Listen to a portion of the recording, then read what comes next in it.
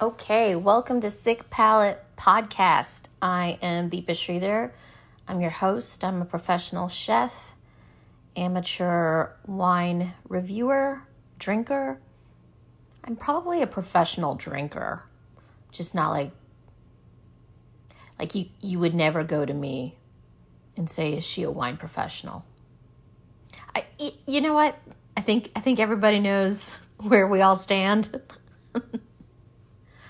on who knows wine and who doesn't. So we're just going to move on. So this week's episode is a little bit different. It's not going to be a wine review per se, but I wanted to kind of talk about what the story is, or at least some of the stories behind making mixed drinks with wine. I want to talk about the connotation of them. I want to talk about the context that they kind of sort of live in our culture. And I got that idea because, it's about to be December, and I feel like mulled wine is going to be kind of sort of everywhere. And everyone kind of gets into it. I get into it.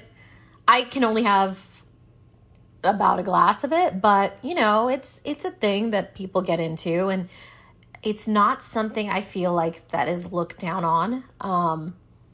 And yet there is this idea that if you've got some great wine, you don't mix it with something. So I thought that would be an interesting topic. Seasonal, holidays, that sort of thing. So I wanted to kind of first start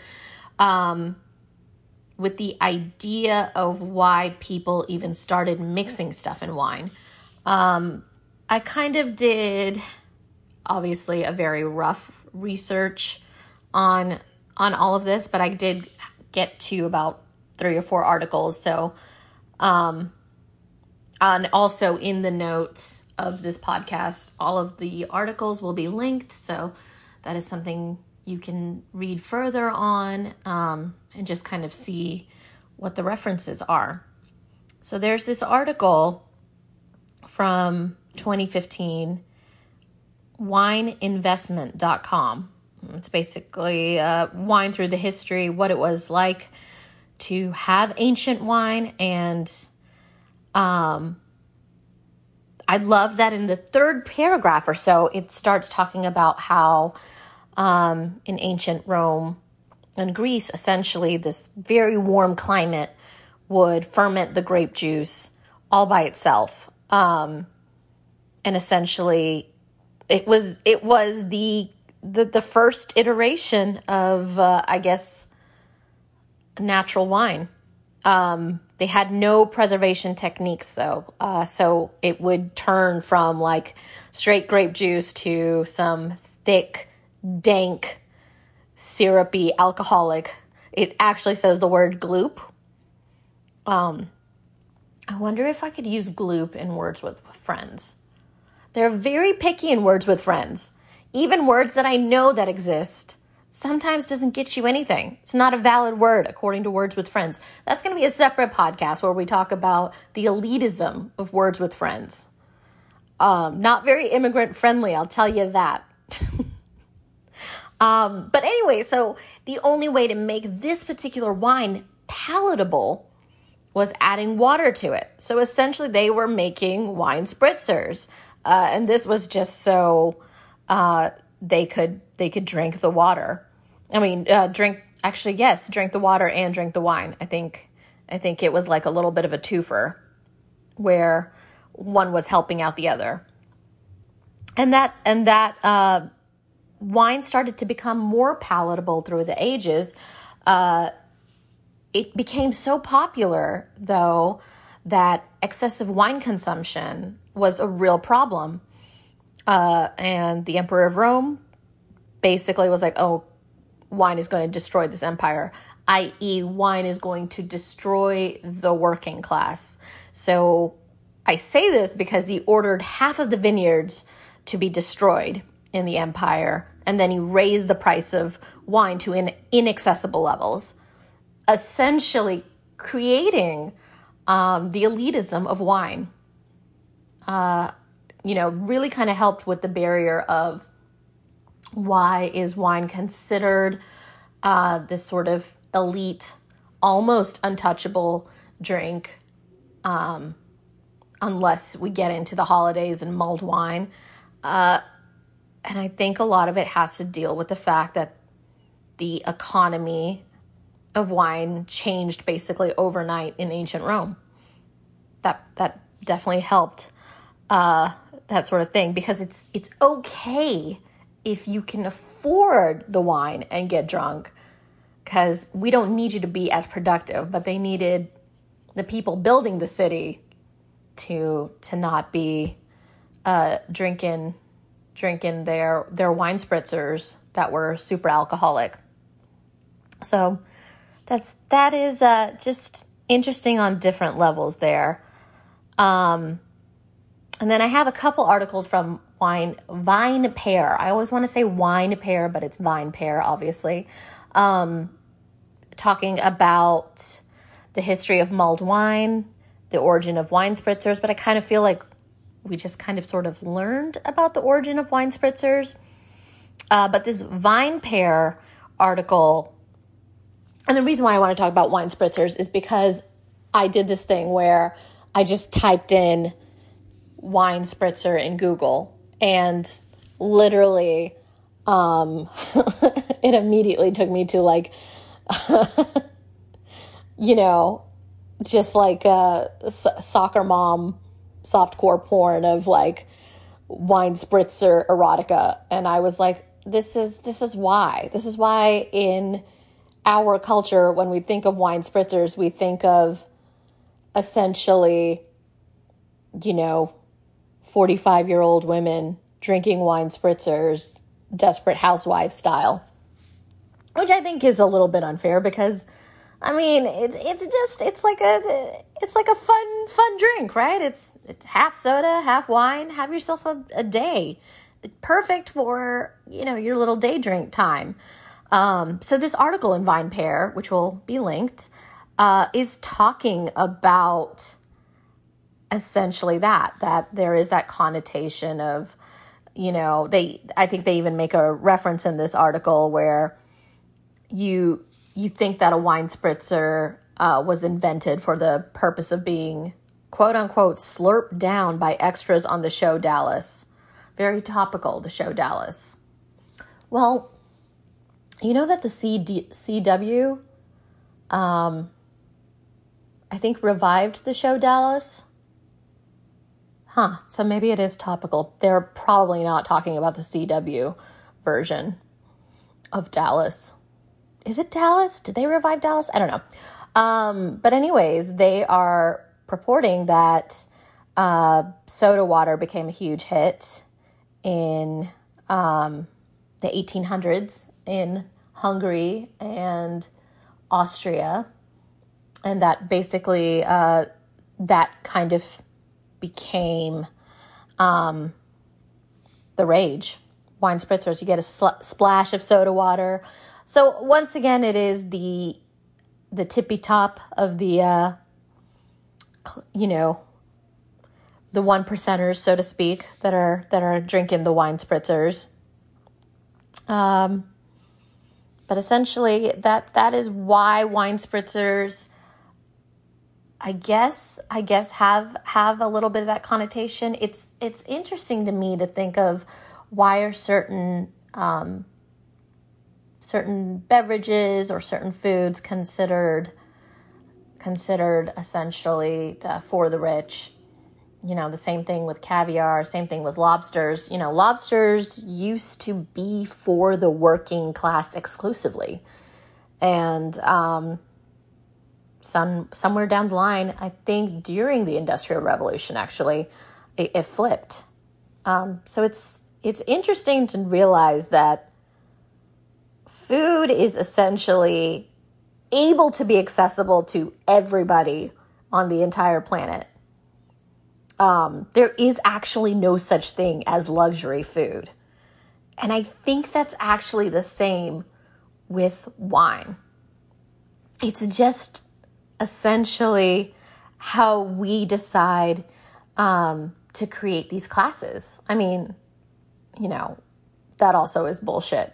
Caste, classes, all of that's bullshit. But yeah, it is interesting to see that types of food. Now, I'm not talking about, spending extra money at your farmer's market to get, spinach that was harvested today. That is worth the money because you're directly paying farmers. I'm talking about the idea that caviar is for a certain kind of crowd. Fine wine is for a certain kind of crowd. And if you do have fine wine, there are rules on how you drink it. All of that is just essentially us trying to keep this like hamster wheel society going. How did I become a conspiracy podcast? I'm hearing myself and I'm now officially just like a conspiracy podcast.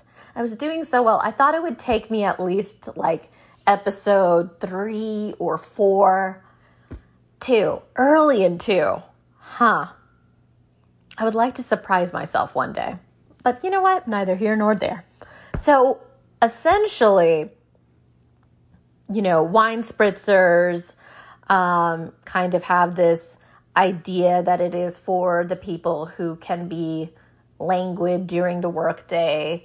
Then you have essentially wine starting from ancient Rome because an emperor needed Rome to continue to be built, suddenly becoming basically for the rich. So mulled wine, where did mulled wine come from? Why do we drink it during the holiday season? Once again, guys, surprise, surprise, ancient Greeks, ancient Romans. And this idea of mulled wine started because they had extra wine on the table, and you're not gonna waste wine, especially in times where maybe water is not always the most potable thing. Every little drop counts. Still a good thing to kind of impart. People shouldn't waste wine anyway.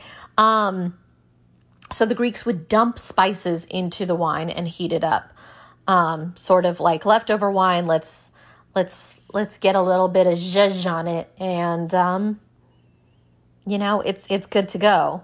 The Romans then also heated their extra wine so that it wouldn't waste again. And essentially they had kind of a standardized recipe. So pepper, bay leaf, saffron, and dates. I'm getting this from another VinePair article. And then mulled wine basically really took off. It was a hot hit in the Middle Ages. And this was because they wanted the wine to taste better. This is because this was for cheaper versions of wine. And that I think is kind of what we think of when we think of mulled wine. You never take a great bottle of wine, right? And then you're going to flavor it, sweeten it, heat it up. That is for a cheaper bottle. Every time I see a recipe for mulled wine, there's a cheaper bottle. The reason why I think that's interesting is it goes back to this idea that you cannot fuck with fine wine. And these are rules that essentially were made centuries ago. To me, this is something that is a little bit near and dear to my heart, because this has been one of those ways of keeping essentially wine pairings to the Western palate traditionally.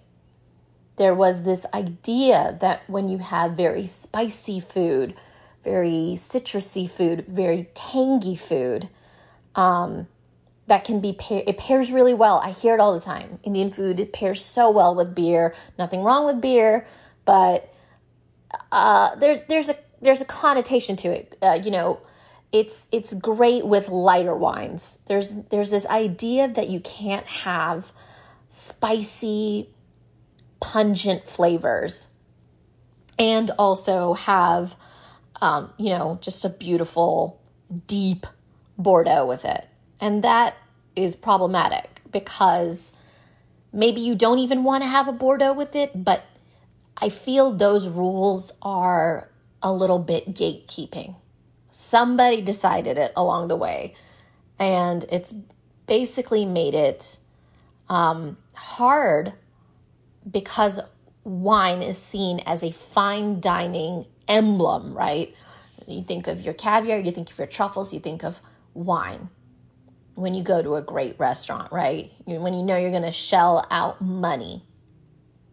And when you think about a lot of Asian food in this country, a lot of food made from brown people, there's this idea that this is going to come in a to-go box and this is going to be great with a cold beer. It is probably going to be great with a cold beer, it's fine.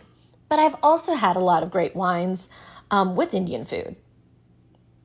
And in fact, I find really, really spicy flavors mixed with tamarind goes really well with certain kinds of red wines. Syrahs do really well. Tempranos do really well. Things that have a little bit of bite to them work really well. Another reason why I find it problematic that, when you are having a mulled wine and you're adding spices to it, you want to use a cheap bottle. It all kind of goes back. There's this idea that spices cheapen a great steak. Spices cheapen a beautifully made wine. This is nonsense. This is nonsense that was made from an economy that we don't live in anymore. And in fact, spices is why globalization happens. So, and spices aren't cheap, my friends. But it is an interesting way of thinking of how I'm going to make my mulled wine, because I think I am going to make a mulled wine this year.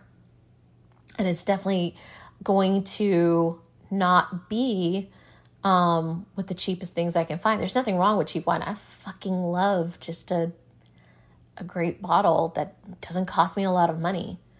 But I don't want that to restrict the way I decide I want to throw some spices in there.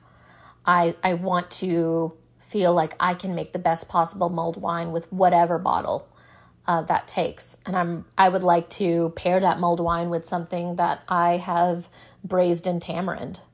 Maybe that's what I'll do.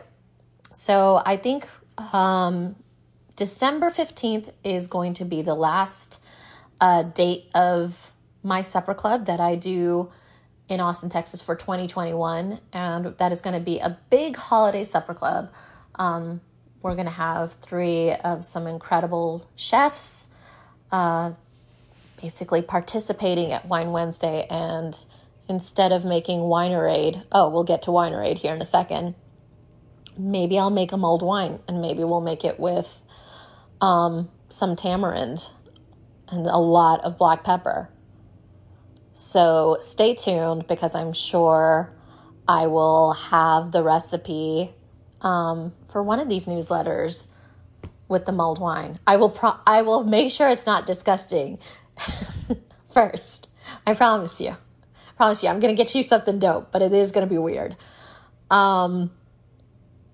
Let's talk about Winerade. So Winerade is a drink I make. I make it for every Wine Wednesday, which is the very basic name of my supper club that I have on Wednesdays.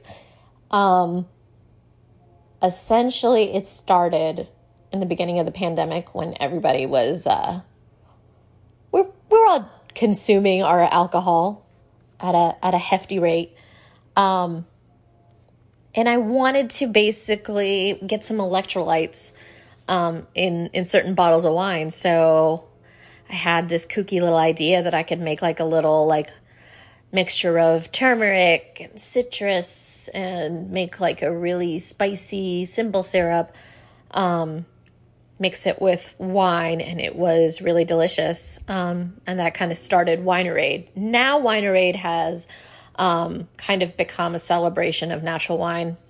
Every week I get 2 bottles of my favorite natural wine. I mix it with some fermented blueberry juice, which was featured on this week's paid newsletter. Mix it with lots of different kinds of spices and citrus, and essentially I kind of tailor it to each menu. So I have been essentially breaking wine rules before I was talking about it. You know, breaking wine rules, I think there's something cathartic about it. If you're an immigrant chef, I think, and if you're, you know, having a restaurant and you're killing it, you feel comfortable. Only if you feel comfortable. You guys know your demographic better than I do. You should break some wine rules.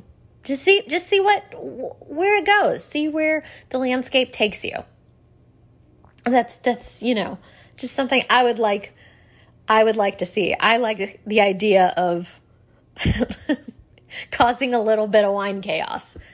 Okay, so my assignment this week is working on this mulled wine recipe. I will have it. I think I'll make sure it's on a free newsletter because I think that would be fun. So that'll be coming up soon. I'll keep you guys posted. But I think we're all done here. I think we did it. So I hope this gets you guys thinking about your Thanksgiving meals and what kind of mulled wine you're going to be having with it. Do people drink mulled wine on Thanksgiving? Or that like after Thanksgiving? I can't remember. Anyways, please continue to support this endeavor by sharing it with your friends. Share the Substack link, y'all. I'm so thankful. You guys have been killing it in the support game. I cannot believe how many subscribers that have already been accrued, how many amazing messages I've gotten, feedback. I'm really thankful, and I'm really excited about continuing to talk about wine specifically on this podcast in hopefully different and interesting ways. And then follow us. By us, I mean me, I guess.